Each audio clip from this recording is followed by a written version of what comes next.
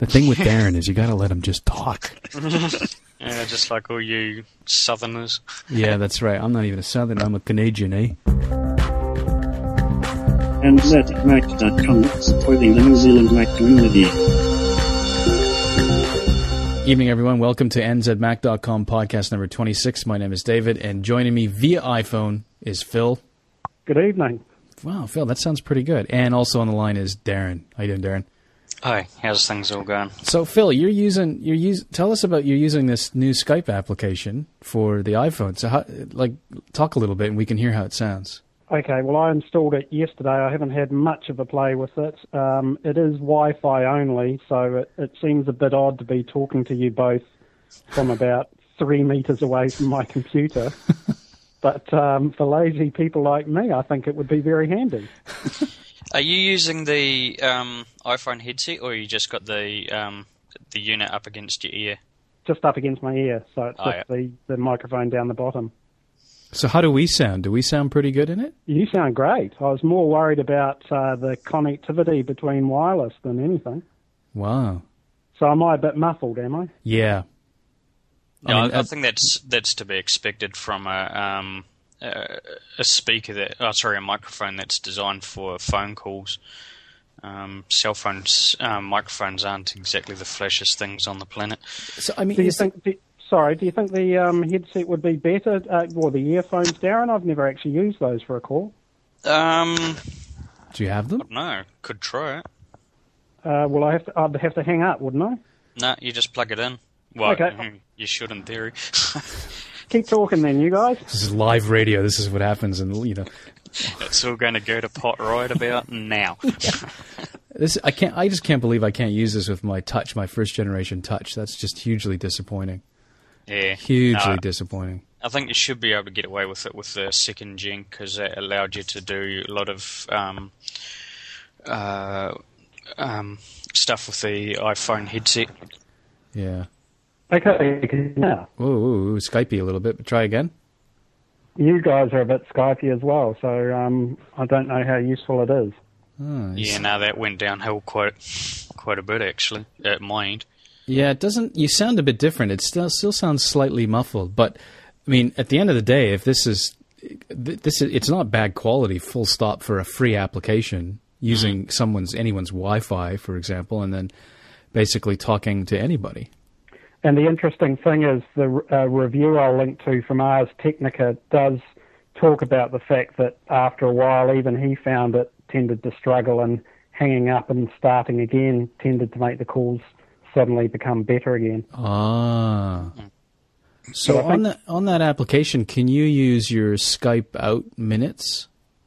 I believe you can. I don't have any, but yes, you can. Wow. That's unbelievable. Like, is this the end? Like, what do you think Telecom, how do they feel about this, do you think? Yeah, I don't know.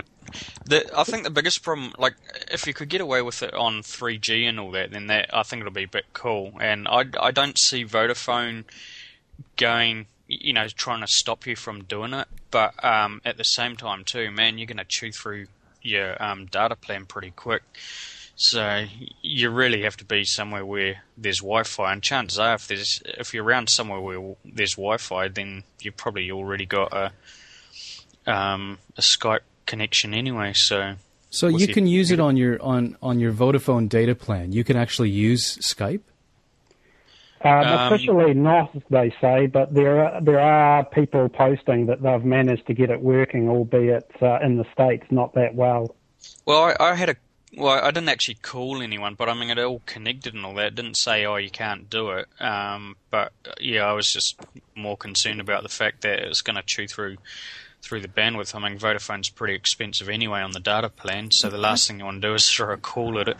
But I've always thought that Skype didn't really take a huge amount of bandwidth, that in theory it could work on a dial-up connection, but it's just the latency with dial-up and the unreliability of dial-up that prevents you from actually doing it. Isn't that right, or have I got that wrong? Well, I suppose you're still going to take some form of hit. I mean, I don't even know what the call quality is that it sends it through as, or what format it is. Yeah. But The other interesting aspect is that Skype works, I don't know the exact term, but it has peer-to-peer networking, so that everyone on Skype at the moment is actually supporting every other Skype user through their connection. Yeah. How does that work if you're on a mobile phone using Skype? Your mobile phone suddenly can't be helping other people? Yeah. Well, it can, because I've got a Vodafone data card, and you can pretty much do anything on the Vodafone data card as you can do on a standard Wi-Fi connection. It's just going to be one of those things where, depending on where you are in relation to the cell tower and whether or not that cell tower has HSDPA and all that sort of thing to allow, reasonably consistent data throughput, that's really the big thing in New Zealand at the moment. But is that the same sort of thing that's inside an iPhone? Yep. Oh, okay. Yep, it's all basically all HSDPA. Wow. Okay, guys. Well, I think I'm going to hang up because I'm feeling very silly talking to myself. Okay, Phil. I'll ring you. I'll ring you back, and then we can talk properly and get on with the podcast. I'll switch off and I'll go and sit at the Macintosh and be with you in a few minutes. Sounds like a plan. Okay. Cheers. Yeah, that's actually kind of interesting because I think there's it does. I just wonder whether major telcos are kind of looking at this, going, "Geez." I mean, and I read somewhere recently that Skype actually manages the vast majority of international calls. If you look at if you define a call as just being communication through some medium like the internet or via telephone, satellite, Skype is responsible for the majority of it. Maybe I said vast majority. Maybe that might not be true, but I mean, I don't know about you, but I use Skype all the time for international stuff. To be honest, I don't really have a lot of people that are on Skype. I wouldn't mind trying to get mum and dad onto it because then it makes it a little bit easier for us to communicate. Problem is their internet connection's at work, not at home.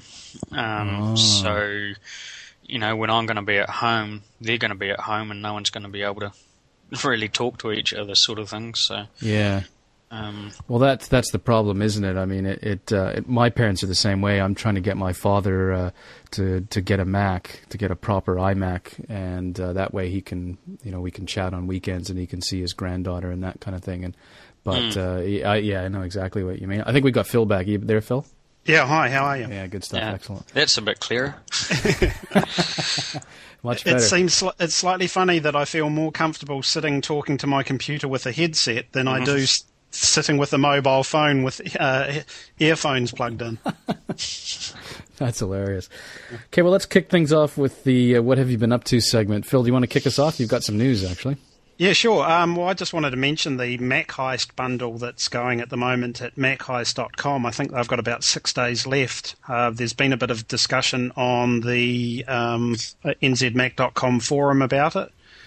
Some really impressive software. I'm quite keen to get my hands on one that hasn't been unlocked yet.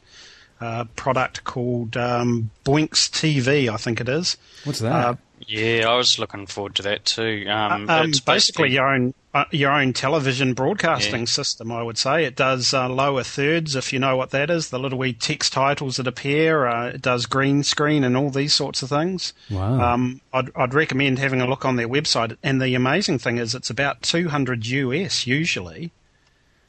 But I did hear on MacBreak Weekly today that it is an ad-supported version, so there's going to be ads of some sort popping up, but still a pretty impressive piece of software. I've been busy playing a new game that was in the bundle called World of Goo, which I won't even try and describe, but it's just brilliant. And I hear a lot about that. Yeah, taking me away from a lot of study. But the other thing that I wanted to mention was people may have noticed that the podcast got a bit of publicity recently. We were featured on the iTunes store, which was a very nice surprise. Oh, and then got an email from a chap who does a blog on PBS because he happened to be Googling for trying to find out how you become a featured podcast. And, so how do you become a featured podcast? You don't. There isn't really. My response to him was it's a bit like trying to figure out how Google works. You've got to sort of idea as to what the process might be, but you'll never know the true magic of it.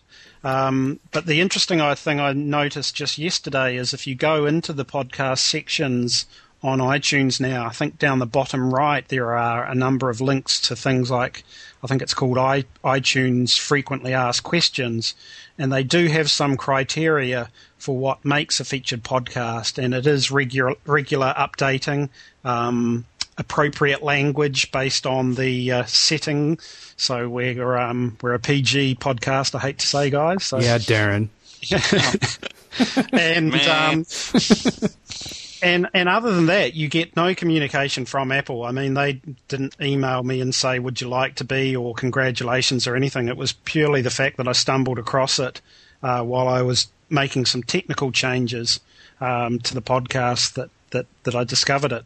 But the really ironic thing is that this chap wanted some statistical information from me, and because of all the chopping and changing, I'd been moving the podcasts around on the server they sit on. I wasn't able to give him those statistics because basically about every hour over the weekend I sort of reset the stats. And one thing I'll probably explain what I mean by that to people. A lot of people think that Apple host podcasts, and they don't. All they do is basically have a directory that links to people's podcasts. So this podcast, when we say it's on iTunes, we mean it's listed. It's up to me where the podcast files are stored, and they're not even stored on the nzmac.com server. They're stored in another company that I discovered and use. But they have fairly crude statistical information, so that each time I was uploading a new version of a podcast, it was resetting the stats. So don't think when you go to iTunes and you're loading a podcast that Apple have officially sanctioned it and they're hosting all the files. They're not doing that at all. What I found interesting the other day, I thought, you know how like you go into the iPhone, you got the top 10s and all that. Well, I went through the podcasts and the technology podcasts in particular just to see exactly where we're. Apparently we're 32 in the list, so that's not too bad considering. Is that New Zealand or is that global? Well, it's on the New Zealand iTunes. I don't know if that comes in as global, but obviously there's a few people in New Zealand listening to us. That's great. I've actually become a bit obsessed with it now, so I start looking daily just after I publish. and we do actually bounce around. The other day in the global technology listing for iTunes New Zealand, we were at number 4 for a day. Gee whiz. Wow. And the really interesting one, I'm glad you mentioned the iPhone, is that on the iPhone, the podcast has a rating. Somebody has rated it, yet on iTunes, that rating doesn't show up. Really? Yeah, and I couldn't even go into the review, so... it just had a star rating, and I just thought, oh, and then went to iTunes to check, and it wasn't there. So I'm not quite sure how all that works. What was the rating, Phil? Was it a good rating? It was very good. Oh, good. Okay. Yeah, either 4.5 or 5 out of 5. Wow, that's good to hear. Yep, and it wasn't me. It wasn't me, by the way. I didn't self-rate. It's kind of like Wikipedia. We shouldn't be going in and rating our own podcast. No, right? no. But anyone listening, we'd love you to rate it because we're obviously obsessed with where we are on the list and what the ratings are. Wow, that's interesting. Cool. Okay, Darren, what have you been up to? Well, lately I've been playing Red Alert 3 on the Mac. What's that? Command and Conquer. It's one of the offshoot games, and man, is it cool. I've always sort of liked Red Alert, but I'll probably actually talk a little bit more about it later because that was one of my picks.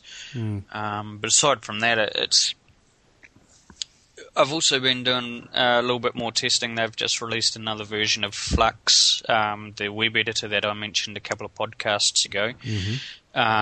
So they're starting to get the version 2 of the application a lot better, a lot easier to use and all that. And it's a really great web editor.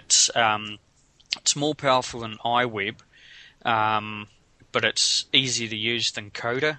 So you've got like code editing and all that, but it's all basically you design everything as opposed to like RapidWeaver and iWeb and Sandbox and all that, where you're limited kind of to the themes and all that are there. So that's really coming along, and it's looking to be quite a good version. They're not there yet. There's still quite a way to go, but they're releasing rapid updates, probably once every week or two, which is great because I think there's only like a couple of coders doing it. So, oh wow, that's dedication for you, isn't it? Yeah, and it's good too. Like the other thing too, there was a post on the forum that said that they'd basically attacked because they were doing everything in beta, they were documenting everything as they're going along. So they're actually writing the documentation from the perspective of a user. And that's sort of always been a bugbear of mine that, many people writing programs and all that, when they write the documentation, it's just not from the user's perspective, it's from the developer's perspective. Yeah, they're so close to it. Yeah, I mean, that's sort of what I got at with my FileMaker review. The documentation just wasn't very user-friendly. So that's always been a bugbear of mine. And I usually tend to write my own documentation to give to others if I'm doing that. So, but yeah, that's basically what I've been doing, just playing around with a bit of software. That's cool. Have you guys ever bought anything from the Apple Refurb store? No. Yes. Yep. Is it not fantastic? I mean, I just bought for my wife because she has it's a first generation. I'm not even sure if we called them generations back then, but it was one of the original iPod minis. The little ones that actually had a 6 gig hard drive in them. So if you shake it, you can hear it kind of moving. I bought her because she got really tired because she listens to a particular Lost podcast, a podcast about the TV show Lost, which I don't get, by the way, and she couldn't fast forward through it, so she was getting pretty angry at it. And I said, well, listen, why don't we just get you a new iPod? And I went into the Refurb store and picked up one of the, the little fatties, the little fat nanos, the little ones. Yep. Is that a third generation? I think it is. 4 gig Refurb for $130 delivered right from Sydney, and It's fantastic. In fact, I was having her on because it arrived just this past Monday, and I was having her on over dinner, and I said, okay, I've got it all set up for you, so the photos will be syncing on my computer, your podcast will be syncing on that eMac that I bought because I finally got wireless working, so you can download your lost podcasts. And I said, as she was eating, I said, and don't worry, I said, the little bit of earwax that was on the earbuds, I'll clean that off for you. Do you know the really sad thing is that you've just used exactly the same joke I used with my father when I explained what his refurbed iPod Shuffle was. I said it's second-hand. Everything has been used before. I said, but I'm sure the earwax has probably been removed from the earbuds. Absolutely awesome, yeah. Yeah. And it is just a joke, though. It is just because it arrived and it was in pristine condition. Like it is, amazing. First of all, there's nothing wrong with Lost, and if your wife can explain it to me, I'd love to know. Well, But I bought Dad. I wasn't sure if Dad would actually like an iPod, so I bought an iPod Shuffle. And I am going to do a shameless plug for once that if you do go via NZ Mac by clicking on an Apple ad to the Apple Store and buy a refurb, I do get commission there as well. And I bought him a Shuffle. And here's a really interesting thing that Darren sort of touched on about the user perspective. I started showing him how to set up his Shuffle, and the first thing I said he was going to have to do was import all his classical CDs. Oh. And so I opened up iTunes and I did one CD, and then I said, look, I'll leave the CDs with you. And about 3 or 4 days later, I popped back round to Mum and Dad's, and the CDs were still sitting there.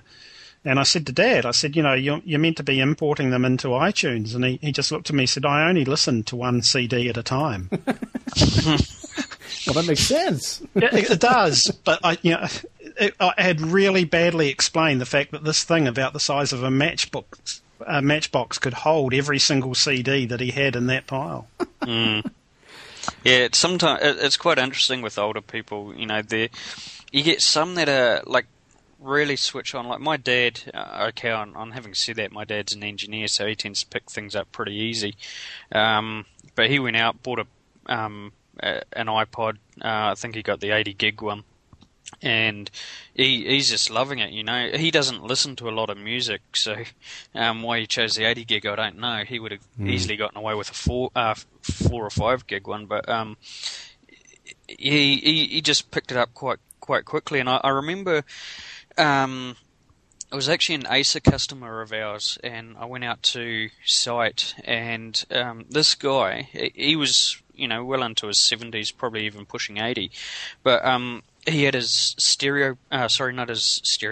his record player connected up through the audio interface on the PC, and he was recording them basically into, well, it was Windows Media at the time, but just you get some old guys that are really into new stuff and want to learn things. Yeah.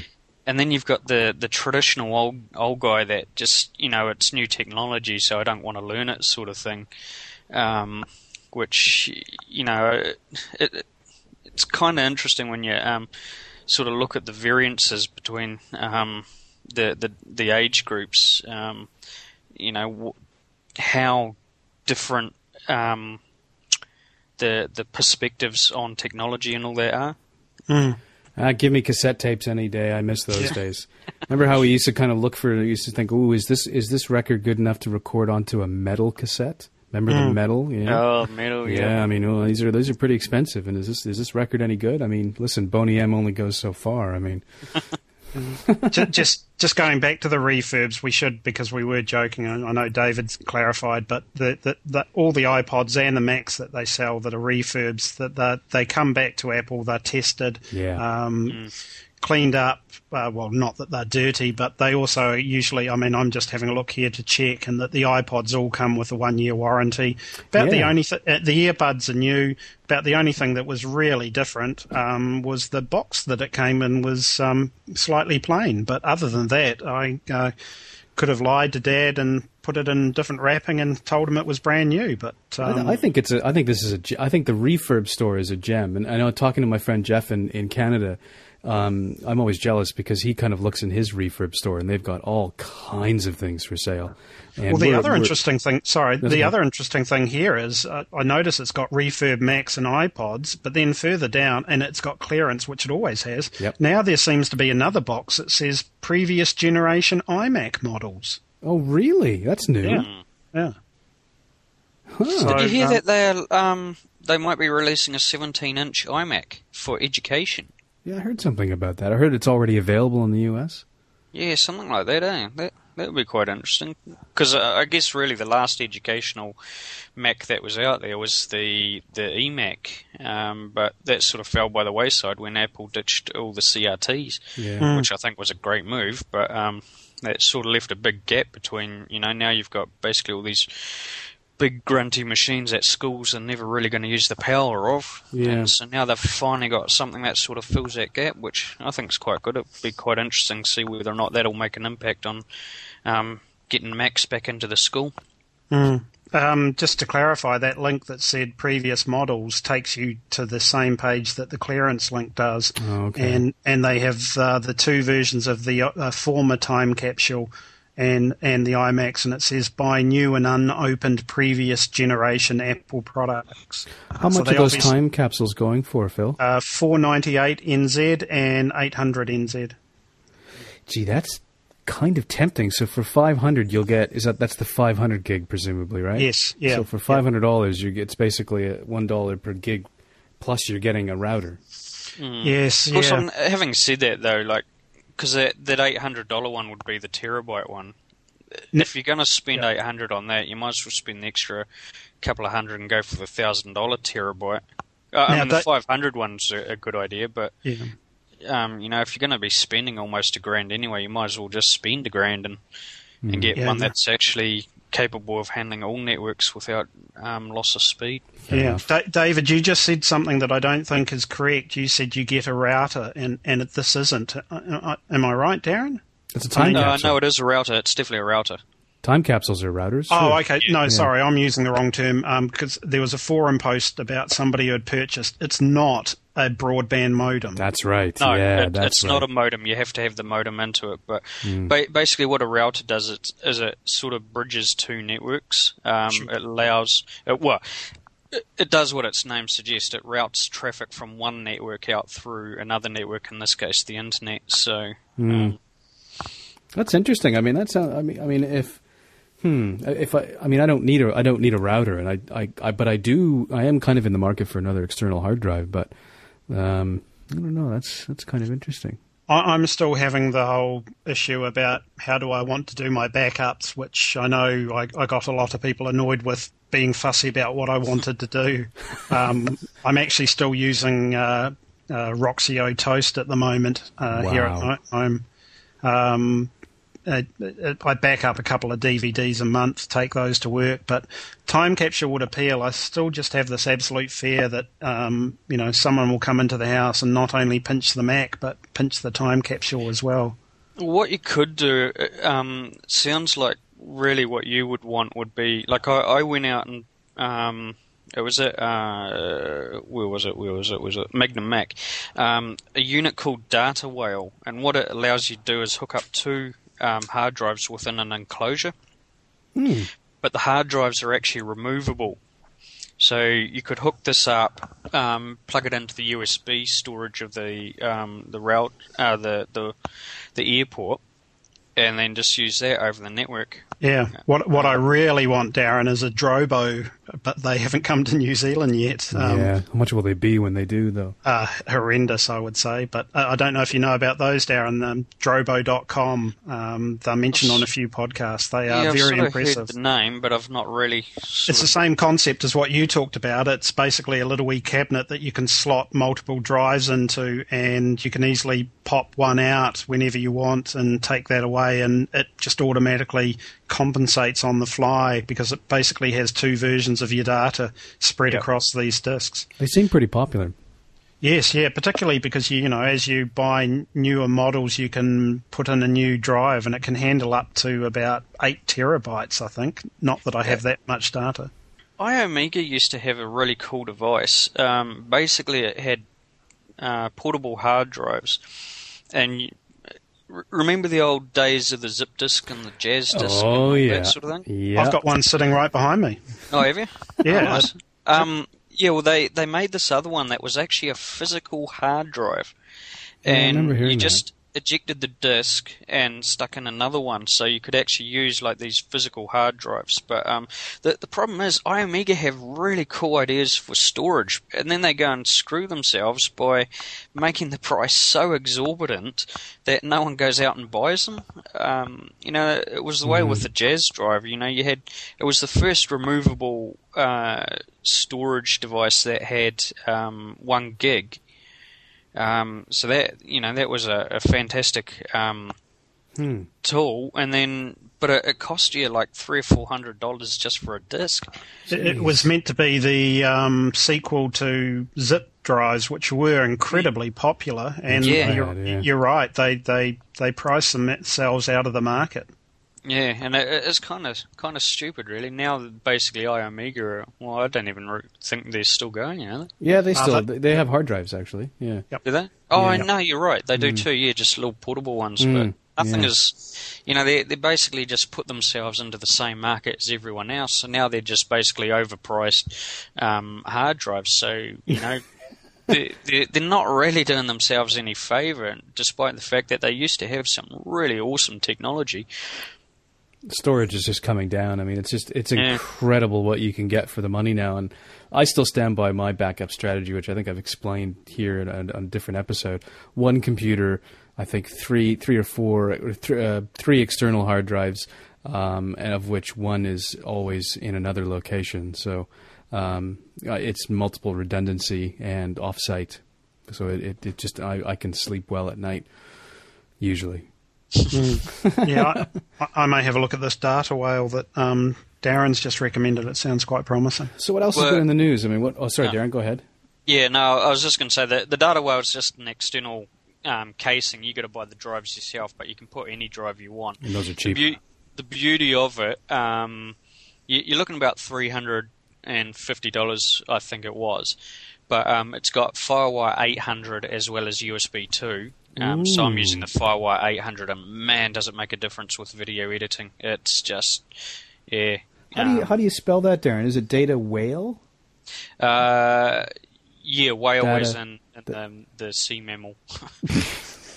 That's very quick thinking. So Data Whale. Yeah. yeah, they're around. There's a number of versions of it. This one's just the thing, the 2-drive one. But the great thing about it too is if you've got 2 drives of the same same size, then what you can do is you can set up RAID, and you can also set up mirroring. So you've got redundancies and all that of your data. I mean, basically, if you're going to mirror, you're not going to get, say, if you stuck two 2 gig drives in there, you're not going to get, well, not 2 gig, 2 terabyte drives. Yeah. You're not going to get 4 terabytes under mirroring. You're going to get 2 terabytes. That's right. But you've got redundancy. But the way I've got mine set up, I've got a 250 gig and I've also got a 160 gig. So I've just set it to a mode that's called JBOD, or just a box of disks. So it basically acts as I've got 2 hard drives connected, although there's only one connection. Darren, if I bought one and I put a disk in and I told Time Machine to back up to it, yep. Could I then say in a couple of weeks, think, right, I'm done with that, and I shut everything down, I pull that disk out and take it to work, put a new disk in, and I know I'd have to begin again, but after that stage, if I'm bringing, say, once a month the old disk back, is Time Machine going to have a hissy fit, do you think? Because it would be effectively, I'd be putting in a disk and it would be going, whoa, hold on, I haven't dealt with this disk for over a month. To be honest, that's a very good question. I wouldn't have a clue. I wouldn't expect it to. I would have expected it just to say, oh, I've got the disk in there, or it's a bit out of date, so I'll just overwrite the data that's there. It may throw up a warning, say, this hasn't been backed up to for a while. Do you want to do so? But I wouldn't expect it to spit the dummy and cause a world of issues. Yeah. I mean, I should probably do what you're doing. I just want to use Time Machine because it looks so cool and I can show it to people. Well, I don't even use Time Machine. I've just got them set up as drives so that... I have a problem. The other problem with Time Machine is I use Entourage as my email client, and Time Machine considers that as one file. So every time an email comes in, it will try and back up the entire email application. Oh, that's right, for that, because Microsoft uses a database as opposed to email messages. I don't know why Microsoft does that. They think it's a good idea, but it's never a good idea. Only look at the registry in Windows to realize that having a database for controlling everything is a really stupid idea. And that's probably one of the reasons why Apple sort of ditched that idea of the database as a file system. Where did you get your data whale? Because I'm looking around and I can't find it. I got mine from Magnum Mac. They just had it on the shelf there. Okay. I guess it had been sitting there for a wee while, but... Bit of dust on it, was there? I saw something similar in a Dick Smith brochure, but it wasn't an enclosure. It was kind of like 2 sockets that you plugged a hard drive into upright, and it looked pretty horrendous, but... if it's an enclosure, I'd probably be more inclined to go for something like that. Yeah, our IT guys have those kind of things. And there's one a friend of mine told me about that. It's kind of like a toaster. Yeah, and you just plop it in. Interesting. So what else has been in the news? What else has been happening? iPhone SDK. Oh, yeah. 3.0.1 now or something. They've updated a couple of days ago. Yeah, they reckon 3.0 is going to be released in another couple of months, so that's going to be pretty cool. Be interesting to see. There's some really cool stuff on there that that I'm really looking forward to. The big one for me would be note synchronization. Then you'll be able to just use Mail to synchronize, set up. Well, I guess it goes to Mail. Yeah. I'm not sure if I mentioned this, but I think I may have mentioned to Phil privately, but I'm going to be buying the next version of the iPhone. I mean, all the rumors we've probably all heard, there's going to be a new rev of the hardware in June, I think it is. So a new iPhone in June, and if they do that, I'll be there. I think I'm going to finally take the plunge, because I've been using my little iPod Touch quite a bit for mail, for surfing the internet, although my eyes get a little tired after using mobile Safari for a while, but it's fantastic. If I'm floating around the university, I can just, quickly check my email. If I'm in a very boring meeting, which I'm often in, I can just check my email really quickly. And I'm thinking, if this was also my phone, I'd be set. So I'm convinced.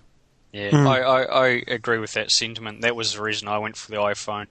I often tell people, the iPhone's the phone I've been holding out 10 years for. I remember my first cell phone and my first Palm Pilot, and I'm thinking, man, this would be so cool if you could merge it together, had a decent ability to synchronize every bit of data that you want with your machine. And have a nice user interface, because the Palms had a really good user interface. Yep. I thought, man, if they made it into a phone, it'd be cool. And then the Palm phones came out, and it was like, man, what did you do? You sort of broke the idea. And then the iPhone came out, and it's, man, this is it. This is what I've been holding out for so long. And I don't know if there's going to be massive changes with the iPhone. There's only so far you can go with cell technology at the moment. No one's really got the back end for 4G, certainly not here in New Zealand, and definitely not in the States, because they're only just rolling out 3G. I think one of the biggest problem facing all mobile devices right now is battery life. Yeah, it really is. My little touch, if I'm cranking away on wireless, I don't get much battery life out of it at all. It's interesting listening to MacBreak Weekly, because Leo Laporte constantly puts down, and I think he's justified from what others say, that the latest version, which is 2.2.1, he says that the 0.1 update seriously deteriorated the ability for the iPhone to hold a charge. So he actually says, if you've got 2.2, don't apply the little wee update. So it's interesting that the operating system can impact it so much. And even just reading the Ars Technica review on the Skype app, they talked about the amount of heat that the phone started to put out, and that it was possibly putting a bit of a strain on the battery after a while. Oh, really? So it's interesting how applications can impact the performance of the phone so much. And that's one of the reasons why Apple has limited a lot of the applications and all that can be put onto the iPhone. People keep hounding them, saying, "Oh, why don't you do this? Why don't you do that?" But you've got to work out and streamline the operating system. Otherwise, you're just going to end up like what all the Nokia phones and all the Sony Ericsson phones and all that are. When you're not using it, they're fine, but when you start using all the applications, which are generally Java or Flash or something like that, the battery just, you might as well kiss that goodbye. But I have to say, though, I'm on 2.2.1. I'm listening all day to music. I'm making phone calls. I'm surfing the net on 3G, which is actually worse than than Wi-Fi, sorry. And yeah, I'm getting easier a full day out of a single charge. I haven't noticed the things that he's talked about as well. That's one of the problems with people complaining, is that it might be on their machine, but it's not necessarily an issue with everyone's machine. So you sort of Andy Anatko today was talking about a backup problem, and he's finally admitted that it must be purely related to his phone and no one else's, because he's had no one else agree with him that it's an issue that he has in syncing and backing up. But going back to your comment about the sort of performance, and I guess the thing that surprised me the most about the beta announcement was how many of the APIs that they have opened up, over 1,000 of them. Yep. And I put a blog post there. I think some of the ones I've done just in terms of improving usability is going to be superb, but I was really surprised to see how much they opened up access to things such as the Bluetooth technology, or the ability to, I don't know what the plug slot at the bottom of it's called. The charger slot is what I call it, but dock connector. Thank you. I can see quite easily that someone's going to produce a microphone that will plug straight into that slot, because they've given access to the APIs to do that sort of thing. Yeah, I would say ones like Griffin and all that, who already have that technology out there, they'll bring it out big time. Yeah, I I saw that and I thought, great, we're going to get Dave as a roving reporter going around with a microphone plugged into his new iPhone that he purchases on to try it out and interviewing lots of Mac users for us. That was quite an interesting announcement. And when that lady showed the diabetes application... Yeah, that was cool. That as soon as I saw that, I thought, man, the next iteration of that hardware is going to be just a little dongle that plugs into the bottom of the iPhone. Everything's all run through there. The software is already on the iPhone. So basically all you need is a needle that measures all the data. So now you're going to have a device that you don't have to carry around a great big... Because, I mean, one of the guys we had, he had working for us, he had diabetes, and just looking at the device that he had, you know, it was quite a bulky sort of a unit. So instead of having like that and the iPhone, I can see them making like a little dongle that just plugs into the iPhone and then that's it, you know, and it's all powered through the iPhone, through the battery of the iPhone and all that. So I can see a lot of cool technology is going to come out now, and the iPhone's now not going to be a limited device. Yeah. And it's really going to show up all the cell phones and all the smartphones and all that are out there currently. Yeah, I agree. That's interesting. It's interesting because there was an article a while back about a chap that has just quietly left Apple, and he was head of the iPod division, and he really pushed for the iPhone to have the iPod, operating system, if you could call it that, as opposed to OS 10 on it.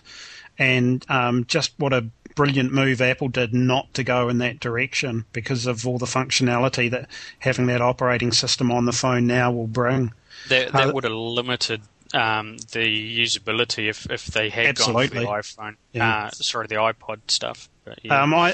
I don't think Apple's told us everything about OS 3.0, so there's obviously going to be some surprises on the day, and I wonder if you guys had any suggestions as to what they might be. I'm possibly thinking that maybe they will release some form of video capture or recording via the camera. I did hear something that Apple said we're looking towards it. I know it's fully capable. I've seen one of the guys at work has a jailbroken first-gen iPhone, and he was taking video, and it was actually quite good. It was pretty well on par with a lot of the digital cameras out there that take video. Oh, really? Yeah. And that was the first gen. The second gen's actually a better camera anyway. Wow.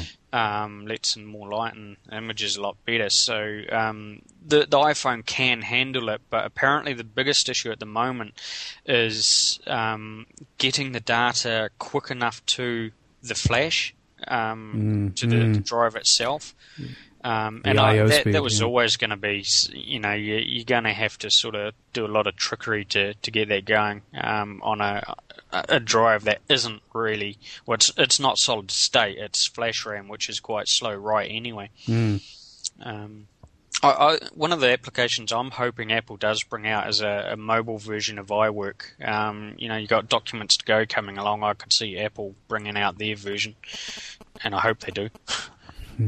I just hope for better battery life and I'll be happy. I can even live without 32 gigs because my touch is 32 gigs and there's no music on it because the sound quality of most iPods that I've ever listened to in my life, in fact every iPod, is pretty lousy, so I don't even bother putting music on it. So I'm starting to wonder why I got 32 gig. So I'll live with even a 16 gig new version iPhone that has better battery life.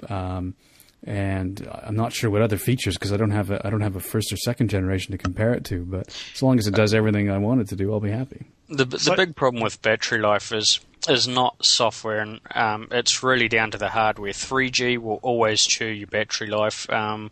It's always been that way. It's getting better, but you know it's really down to the chip manufacturers to do that. And same with Bluetooth. Bluetooth is a hog on your battery and all that. So, I mean, if you haven't got all the Wi-Fi and 3G and all that turned on, battery life is not going to be an issue.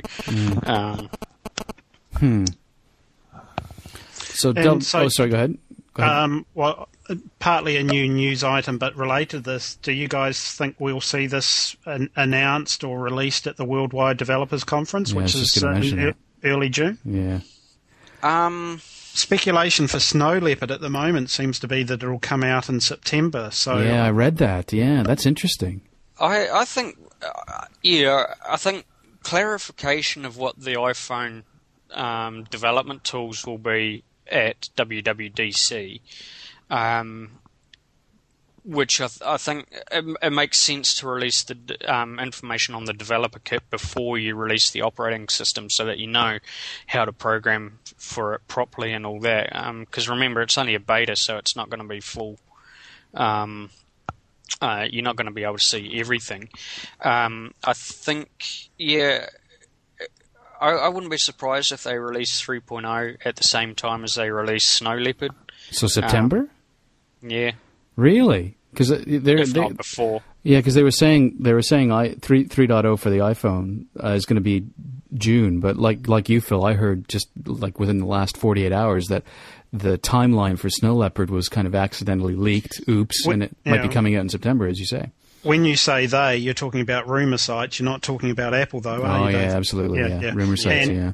Well, Scott, I keep harking back to MacBreak Weekly because I do enjoy it, but Scott Bourne has consistently reminded them that June is the anniversary of the iPhone, both the initial launch and the second version. And so he says, if he was a betting man, then it seems almost blindingly obvious that on its was it second or third birthday or the third anniversary, that's when the new phone might be announced. And interestingly, I listened today and they talked about, it's quite funny, they talked about some business guy who had decided that there was going to be two versions of the iPhone, but he gave absolutely no evidence as to why there would be a cheaper version. A business analyst had just decided that. Business analysts are a bit. You take everything they say with a grain of salt. I don't see any reason why you would. I mean, if you were going to bring out a cheaper one, well, there's not really any reason that you would bring out a cheaper phone. I mean, the iPhone itself, even when you buy it without a contract, is actually still cheaper than a lot of these so-called smartphones and all that out there. I think it's reasonably well priced for what it is. Actually, I think these business analysts take a punt, and if they end up being right, they get to say, "Hey, look, I told you so." But I don't. This guy didn't produce any evidence whatsoever. I'm on prepay right now with Vodafone. Can I use my prepay SIM with the new iPhone that I get? Yep. Yes. Really? Yeah. Well, they've actually. I think Vodafone's actually officially come out and said you can put them on prepay. I don't think. Yes.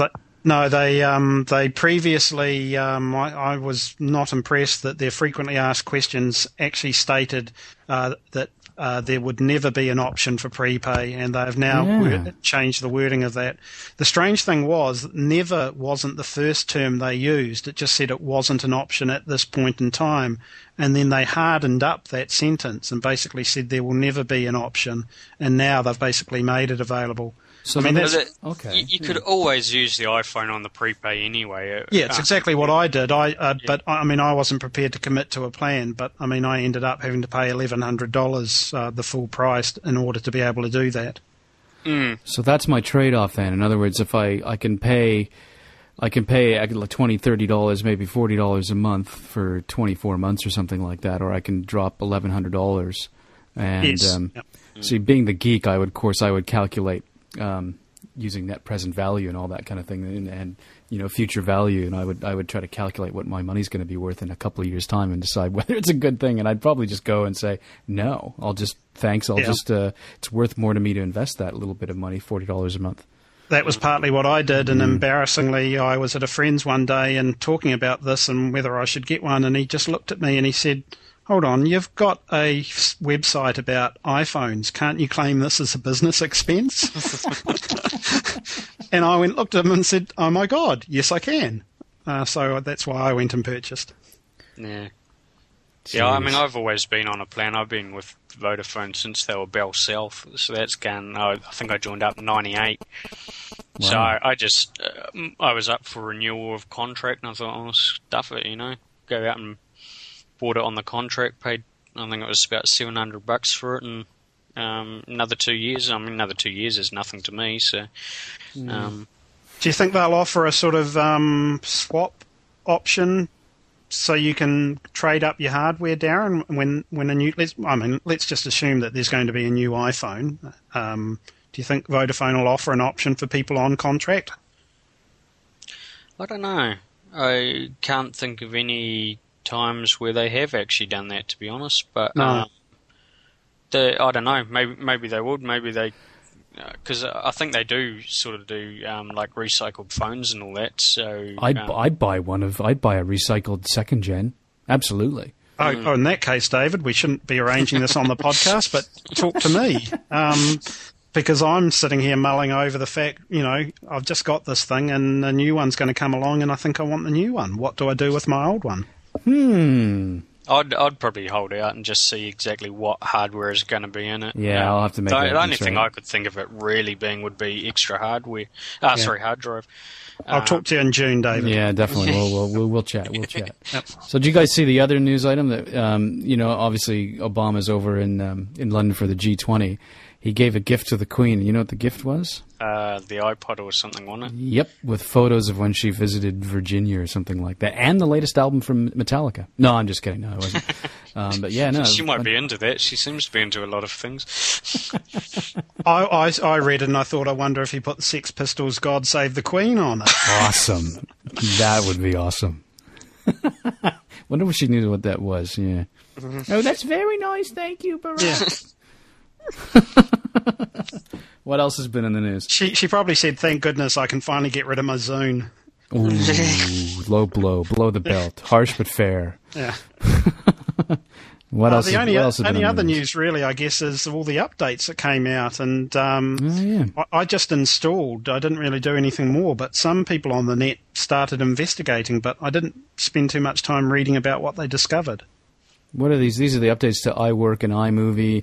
Ooh, I better not mention iMovie. You two will start. Ooh. The no timeline adjustments, but somebody went into I think iPhoto and analysed the update to find out what had changed. I can't remember. Couldn't find the article tonight. Yeah. But Darren, have you noticed anything different? To be honest, I got as far as installing them, and I haven't really had the time to actually see what's in there. I've just realised there is one that will upset you, and it is believed to be a fault, that the iWeb 301 update, instead of just uploading, this is what I read a couple of days ago, instead of just uploading any revisions you've made, will now upload your entire site. Ooh. Yeah, but hang on, I'll let you know in a sec. So there's been complaints about that. And this is the baiting Darren segment of the podcast. Yeah, this is something that I read somewhere that is obviously a glitch in the 301 update. Wow. Yeah, you won't be happy with that. Let's have a look.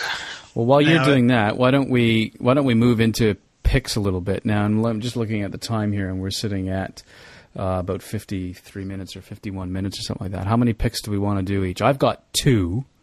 How many have you got, Phil?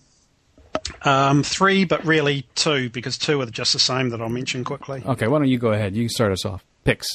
Okay. The first one the first 2 I wanted to talk about are for people who are doing things like Darren, who's uploading his entire website at the moment. And it's finished. It only did one post, so okay. I think it's another one of those problems where it's only going to affect a few people. Oh, okay.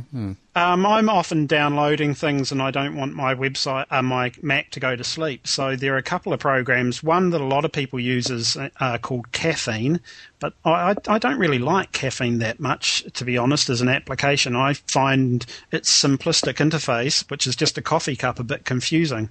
I like how you clarified. Yeah, I don't like Caffeine as an application. Yes, yeah. I do like Caffeine as a drug. But the name of it is because it keeps your Mac awake. But I always get confused about whether the coffee cup on your menu item is meant to be having steam coming out of it or not. And I find it inconsistent. Yeah.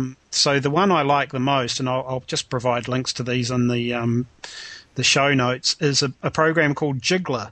And Jiggler is freeware as well, but it basically all it does is at set intervals that you determine, it just jiggles the mouse, the cursor on screen. So why would you need this? Why? I don't understand. If you're downloading a very big file, and sometimes when I'm downloading a backup of my Mac site, I just find that even though I've set the set the Mac not to go to sleep when there's network activity, sometimes I just find it says, right, I do feel like a rest, and it cuts the connection between an FTP download and things like that. But can't you set it so that it doesn't go to sleep at all? Yes, but I don't want to have to keep... I'd much rather just start an application up on those rare occasions than constantly have my Mac set it never going to sleep, or constantly having to go into the system preferences and making those adjustments. It's kind of weird that your machine would go to sleep, because normally, like, with traffic, you're writing to a hard drive, so it should never go to sleep if it's writing to a hard drive. Yeah. The other nice thing about it, though, is you can actually make it application specific.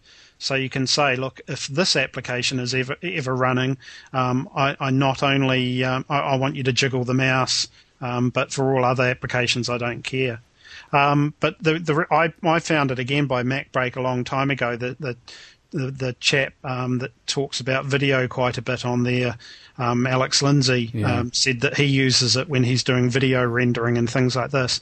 The reason I like it is it's not... It's a very light application in terms of running. It's not doing anything to stop it going to sleep other than just wiggling the mouse. I guess am I the only one? My Mac never goes to sleep. This MacBook Pro is on almost 24/7, literally. And I'll tell you how I actually dimmed the screen. I finally, and I went looking for this several months ago, I wanted a screensaver that basically just blacked out the screen, like completely blacked it out.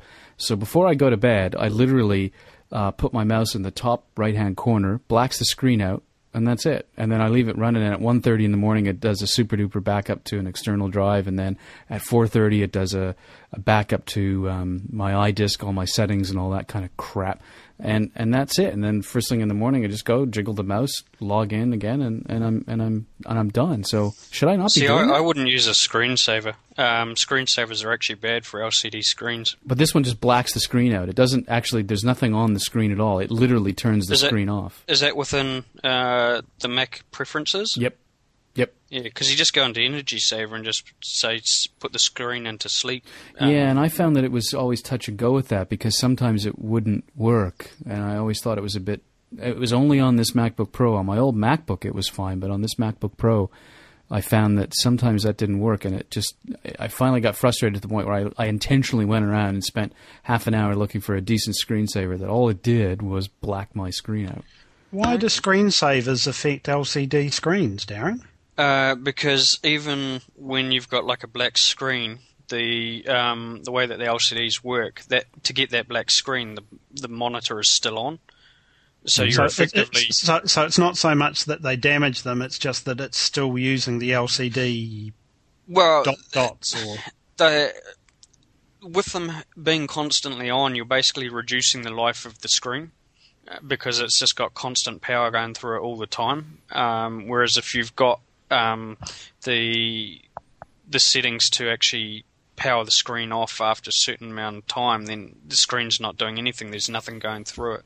Yeah, I have a screensaver that kicks in after 10 minutes, and then about another 5, my screen powers down. I don't think I've got the hard drive going to sleep, but and then about half an hour after that, the machine just quietly goes to sleep. But that's simply because if I get interrupted, I'd just like it to quietly have a bit of a nap.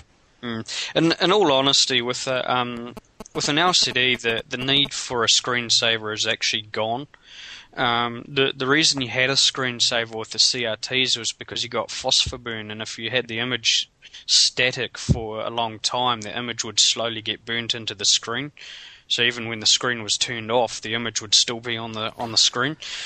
But LCDs don't suffer from that problem, so they're not really. In fact, it's actually quite the opposite. A screensaver will reduce the life of the screen in an LCD. I was actually quite interested by that, and it's actually that's from the horse's mouth. That's through the Apple training documentation. They got a section on LCDs, and they said basically a screensaver is not a good thing for LCDs. So does that apply to, because I thought my screen was, is it LED? Is that what my screen is on the new MacBook Pros? It's still an LCD screen. The LED refers to the backlighting of the screen. Okay. So instead of having a fluorescent bulb, it uses a series of LEDs to do the light. But again, when you're saying that, you're comparing it to powering the screen down. I mean, if you didn't have a screensaver and just left your screen showing whatever you're working on, that's just as bad as having a screensaver. Am I right? Yeah. Yep. I'm looking at my system preferences now, and my display actually is meant to go to sleep after an hour. Of course, I don't know that because the screensaver comes on, I think, after 15 or 20 minutes.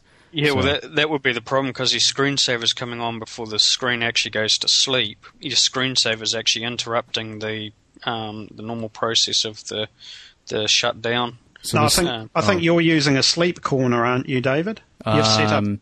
Let me just see here. Now I'm not getting all confused. Screensaver. You can set corners. I've got a corner that if I want the screen to go black immediately, I just move the mouse up to and ditto for another corner to get the machine to go to sleep. I've got a black, basically an all-black screensaver that enacts after 30 minutes. And then after 1 hour, I've got my energy saver preference to turn down to put the display to sleep. Okay, now, so when you're going up to a certain corner, you're just activating your screensaver. Yeah, and I would think that a display sleeping, it shouldn't matter. It should sleep the display regardless of whether the screensaver's on or whether or not the screensaver's off. Yes, but I think what Darren's saying is that what you're doing first thing is actually still just having an impact on the LCD because you're just running a screensaver that happens to be black. Yep, that's right. Well, I mean, once the screensaver comes in, and you leave it running, then eventually it will go to sleep. But it's actually one of the reasons why Windows is so really bad in terms of power management, because things like virus checkers and all that will actually pull a machine out of sleep, and things like that. So I mean, obviously with Macs not having virus checkers, or not having the real need for a virus checker, that's not so much of an issue. But I would recommend, or even Apple recommends, instead of having a screensaver, just send the display to sleep. Yeah. The other software pick is actually an iPhone application that I've reviewed on nziphone.com. It's called Romote, or I suppose you just say remote, but R-O-W mote. $1.29, and with it comes a piece of software that you install onto your Mac, and it's a more varied version of Apple's remote application, if you like, or Keynote application. It will control Front Row, Boxy, your DVD player, iPhoto, iTunes, Keynote 09 and 08, and so on. Now, just to explain, including Microsoft PowerPoint 2008, what happens is when you install this little wee application on your Mac, it basically kind of acts like a server. And the application on the iPhone looks for any instance of this program on a Mac nearby and then lets you connect with it. Now, have a look at the review because the interface on the iPhone is incredibly simplistic, which is a real plus, really easy to use, but at the same time, I found myself, I got an iPhoto slide showing going, and I couldn't get out of it because the controls were that simplistic. The other thing to watch is when you start up the application on the Mac, it says it's now running. If you want to switch it off, double-click again. But what they don't give you an option is to set a preference saying don't launch this immediately next time the Macintosh starts up. By default, every time you open it up, if it isn't in there already, it goes into your startup items, which frustrated me. I wish they'd put that in as an option. But it's for what it was, for $1.29, it's well worth it, and I'm sure with a few more tweaks, it will be a perfect little wee application. The thing I really liked about it, and I mentioned in the review, is if I want to use the Keynote app, I have to start up wireless on my Mac or on my laptop. and then use the iPhone. With this, it will look on the network. So here at home, I don't have wireless running on the iMac, but the router that's sitting on the floor next to it does have wireless. So the iPhone picked up the router, then found the iMac on the network and said, okay, I found an instance of the remote helper, so should I use this Mac? Wow. So that was really cool. And yeah, have a look at the review because you'll see how beautifully simplistic the interface is. But as I mentioned in it, I think it still needs a few tweaks, but I'm sure they'll do that soon anyway. Yeah, I've been using one called JF Control. It's more expensive. I mean, it's around about 5 times the price, but it's a little bit more in depth. It does basically. What are the applications it does? iTunes, Front Row, DVD, Finder, Keynote, and iTV. Same principle. You have a application that runs on the Mac, and then the software hooks into that and controls it. And it's quite good. I mean, the layout's not quite as nice as the other one, but it's a lot more functional than the other one. Yeah, I noticed like a pro version. iTV is listed, Darren, but they say it's a work in progress. Currently, can only change channels and adjust the volume. Yeah, this one will go into all the menus and allow you to record and all that sort of thing. So, yeah, there's a few apps like that out there. That's all right. Darren, what are your picks? Okay, Picks. as I mentioned earlier, I've been playing Red Alert 3. Fantastic game. It basically, for those that don't know, you've probably heard of a title called Command and Conquer. It's a real-time strategy game. So you build up forces and go out and try and take down the enemy. Red Alert I think the last outing of Red Alert on the Mac was, it'd be OS 9 days, I would say. So it's been a wee while away from the Mac platform. It's basically the Windows version of the game, but it's all wrapped up in Cider, which is basically a gaming version of Wine, which allows you to run Windows applications without Windows installed, and runs pretty good. There's a couple of times where it sort of gets a little bit jerky, but for the most part, it's pretty up there in terms of speed and all that. There's not too much difference to playing it on the PC.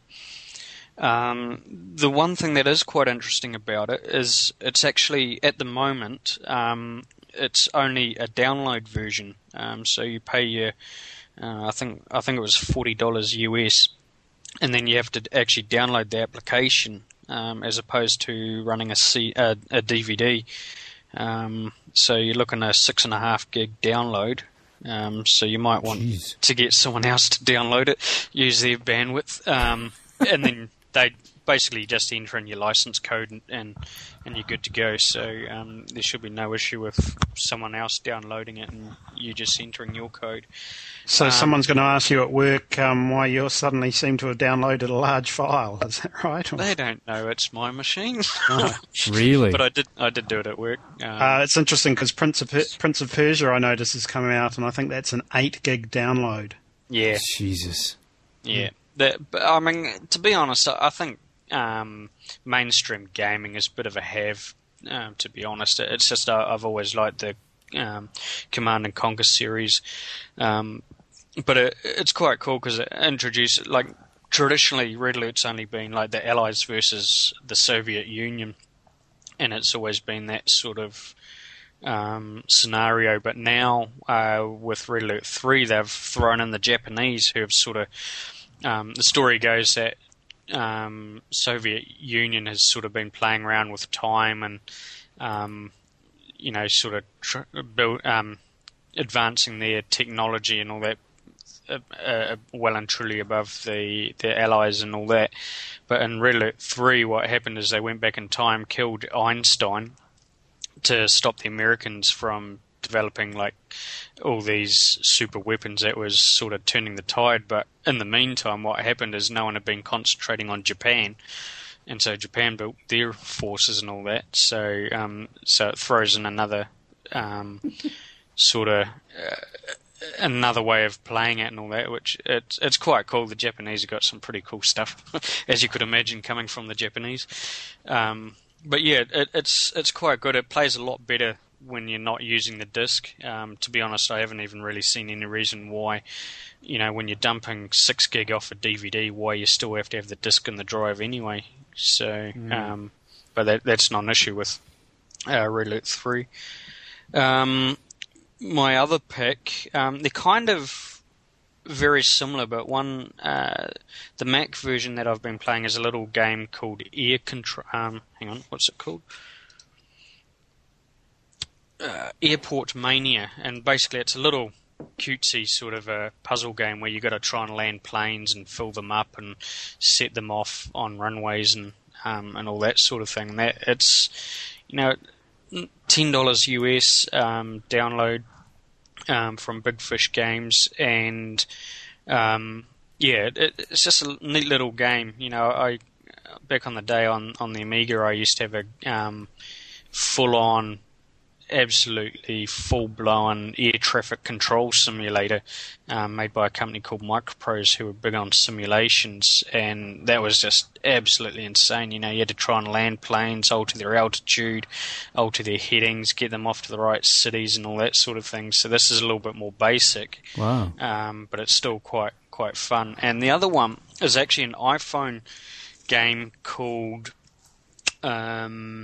what's it called? Flight Control. And same sort of deal. You got to land, but this one here you only land airplanes. But that's sort of more than enough. I can't seem to break the 60 planes mark before I've crashed a couple of planes into each other. I saw the iPod game on a website, Darren, and the video looked pretty cool because they did a review of it, and I took one look at it and thought, I can't buy that because I'm still going through Sheepish at the moment, and I need to stop playing these games that are so obsessive. Yeah, I mean, this is insane, man. Whenever I get a chance, I'll be playing Flight Control. It's such a fun little game. So simple, so easy to play. Basically, you just click on a plane, draw a path to the runway, and make sure that it goes to the right runway sort of thing. So helicopters go to the helipad, small planes go to the small runway, and the larger planes go to the large one. But, you got in terms of the large planes, you got medium planes and the big planes are the faster ones, so you got to try and route them around all the slow ones, and it just gets insane. By the time you get to like 30 or 40 planes to land, it's just there's planes left, right, and centre, and you can see why all the flight controllers go mad. It's not the sort of job that you want to be if you're really stressed easy. Yeah. Oh, sorry. No, carry on. Oh, and the last one I just wanted to throw in was ID Software managed to port in 7 days the original version of Wolfenstein 3D, Castle Wolfenstein. Wow.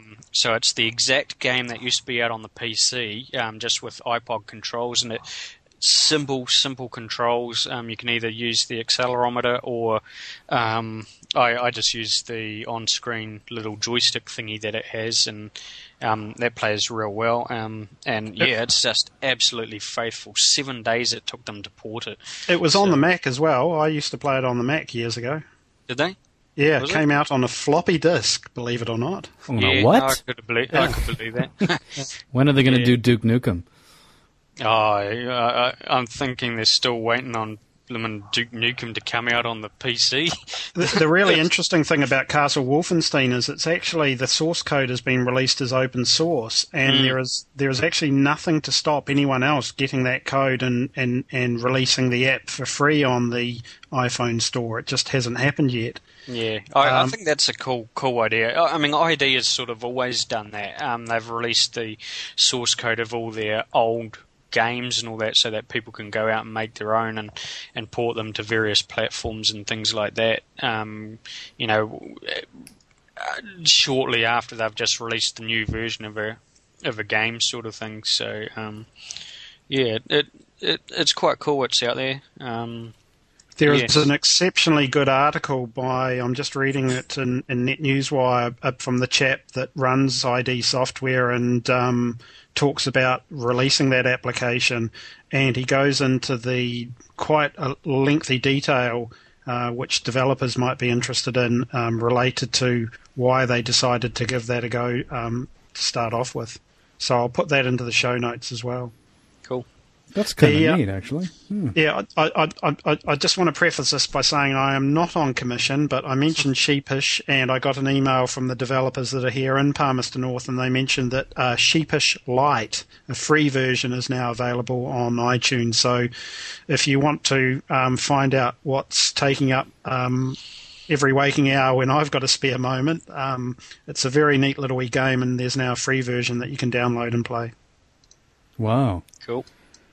I've played with Sheepish because after your recommendation the last time, Phil, and I think I stopped after, I can't remember what level. It wasn't nearly as high as you got, but I couldn't do it.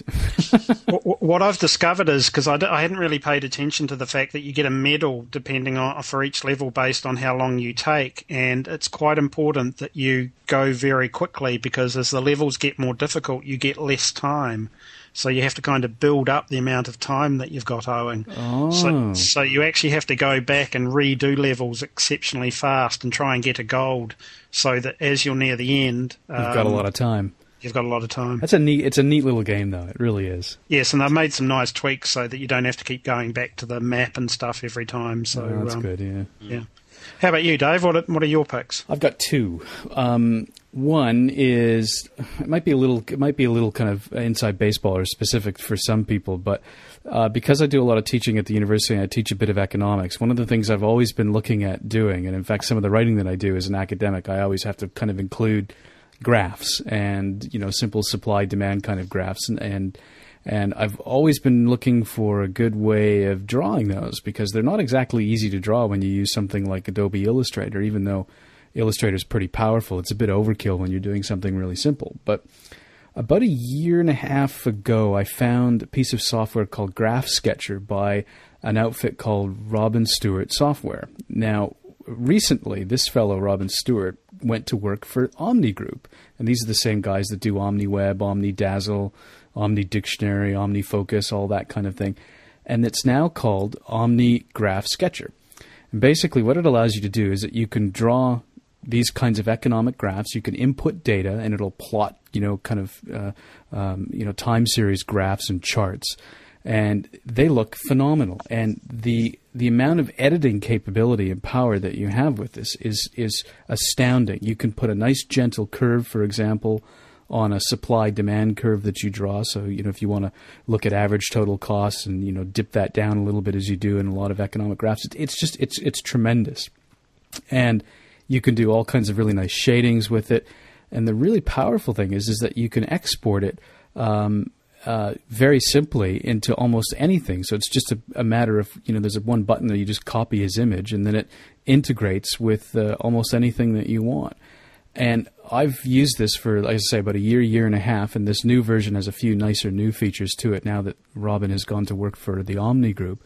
And it's just a phenomenal piece of software that I think a lot of businesses I can see using. I mean, it might not be for the home user, but if your job or your day job kind of involves plotting these things kind of in a graphical format, then have a look at it. If you just go to omnigroup.com and you'll see it there on the left-hand menu, OmniGraph Sketcher. And right now it is in beta 2. In fact, I downloaded just beta 2 tonight, and I've been using beta 1, and it's very stable. And one license will cost you $29.95 US. And educational and family discounts, I note as well. So yep, they're available. Yep, for those who qualify. And if you were like me and you had the original version of Graph Sketcher, I found out about Omni Graph Sketcher when I got an email in my inbox last week saying it's now Omni Graph Sketcher and you've got a free license for it because you bought the original version. I mean, this is tremendous. So was that when Beta 1 came out? I mean, how quickly are they bringing these betas out? Yeah, Beta 1 was within the last 2 weeks, easily. Yeah. Okay, that's quite impressive then. So they've brought out another version already. Yeah, very impressive. Yeah, so I love it. I absolutely, it's one of my favorite applications for the Mac because I love doing those kinds of graphs and showing the impact of emissions tax and if a certain degree of elasticity in the market for a particular product. I love that kind of stuff, and I love doing those kind of graphs. And this makes it really easy and a lot of fun, actually. My other pick is a podcast, and it actually relates to what you were talking about earlier, Phil, backups, and it's called Managing Your Digital Life, and the hosts are Andy Ihnatko and Scott Bourne. And the very first episode was just posted yesterday, April 1st, and it's the first. The idea of the podcast, as I understand it, I haven't listened to it yet. Did you guys hear the firecrackers? A bunch of kids are setting off firecrackers outside. No. The very first episode is what is a backup anyway, and that's what it's called. And I think the idea of the podcast is that they want to talk about storage. They want to talk about ways that you manage your digital life and all of the things that we have, photographs, music, documents, all this data that's personal and very valuable and treasured. And I'm looking forward to it. As I say, I haven't listened to it, but I got excited because I actually like Andy Ihnatko and I like Scott. I like when they talk about these kinds of things. So I'm really kind of excited about this podcast. In fact, I'm actually going to try to get Andy on this podcast. Go for it. Can you imagine? That'd be tremendous. I did email him once after being at a presentation he gave, but I never got a response. It would be very tremendous. Do you think I wonder if he gets so much email that he might not come on. I think they probably would, but I can't speak on behalf of them, but I think they would get a lot of people asking them to be on podcasts. Yeah, but that does sound good. The interesting thing about it is that Scott Bourne wasn't on MacBreak Weekly this week, and the reason being is that his website has had quite a horrific DNS attack, a denial of service attack. Yeah, I heard that. And my heart goes out to him because that's what nzmac.com experienced about 18 months ago for no apparent reason. And it's not a nice experience to deal with. But pardon my ignorance. Who is Andy Ihnatko? I keep hearing the name. I just don't know who he is. He is a very well-known Mac. He writes for the Chicago Sun-Times, is it? Yep, that's and he is fairly well-known for his sideburns and his cowboy hat. And I have to confess, I mean, I knew of him and he writes some tremendous books about using things like the iPod. He's a well-known author. But the thing that really impressed me, just to give you some background really quickly, I got some funding related to e-learning and I got to go to a conference in a very, very big hotel in Santa Clara in the States. And there were two things happening while I was at this conference. One was the U2 iPod was launched literally 15 minutes drive away. Wow. But I couldn't go to that because I had to do a report on all the things I'd gone to at the conference. And then also O'Reilly were doing a Mac OS X conference in the same building. So this was when Mac Guide, New Zealand Mac Guide existed, and we emailed them and said, look, I can't come to the conference, but is there any chance I could just see the keynote that Andy gave one night? And it was superb because he really thinks things through in terms of, I mean, he's got a lot of inside contacts in Apple, but he talked a lot about iTunes. And at that stage, iTunes didn't do video, but they had strangely released a keynote video in iTunes. Really? And he just stood there and basically said, why do you think they're doing that? If they want to test how iTunes handles video, wouldn't this be a good way to do it? And basically he was saying, these guys are about to do video and they're using us all to test that. And sure enough, a couple of months later, that's what came out. But the other thing that amazed me, he created his own iTunes application and skinned it with wood grain paneling and all this sort of stuff. I mean, it was just hilarious. Jeez. And, you go to some of these presentations and people are being paid a lot of money to give them and you think they haven't really put a great deal into it. He was so well prepared. It flowed together. He'd put so much effort into it. It was just brilliant. Yeah, absolutely. I've heard his presentations are pretty amazing, so... We're going to try to get him on the pod. Andy, if you're listening, give me a call, bud. Give me a call. Maybe because we got a bit more exposure now, we might be able to get him on. That's right. We're in the top 40, man. We're in the top 40.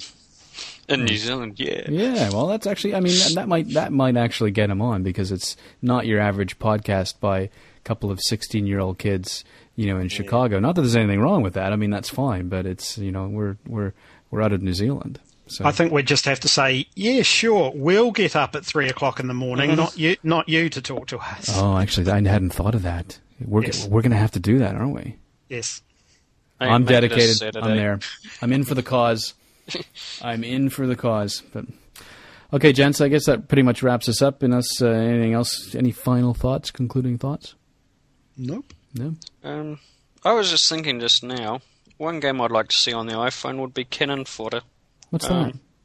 Oh, it was a great classic Amiga game.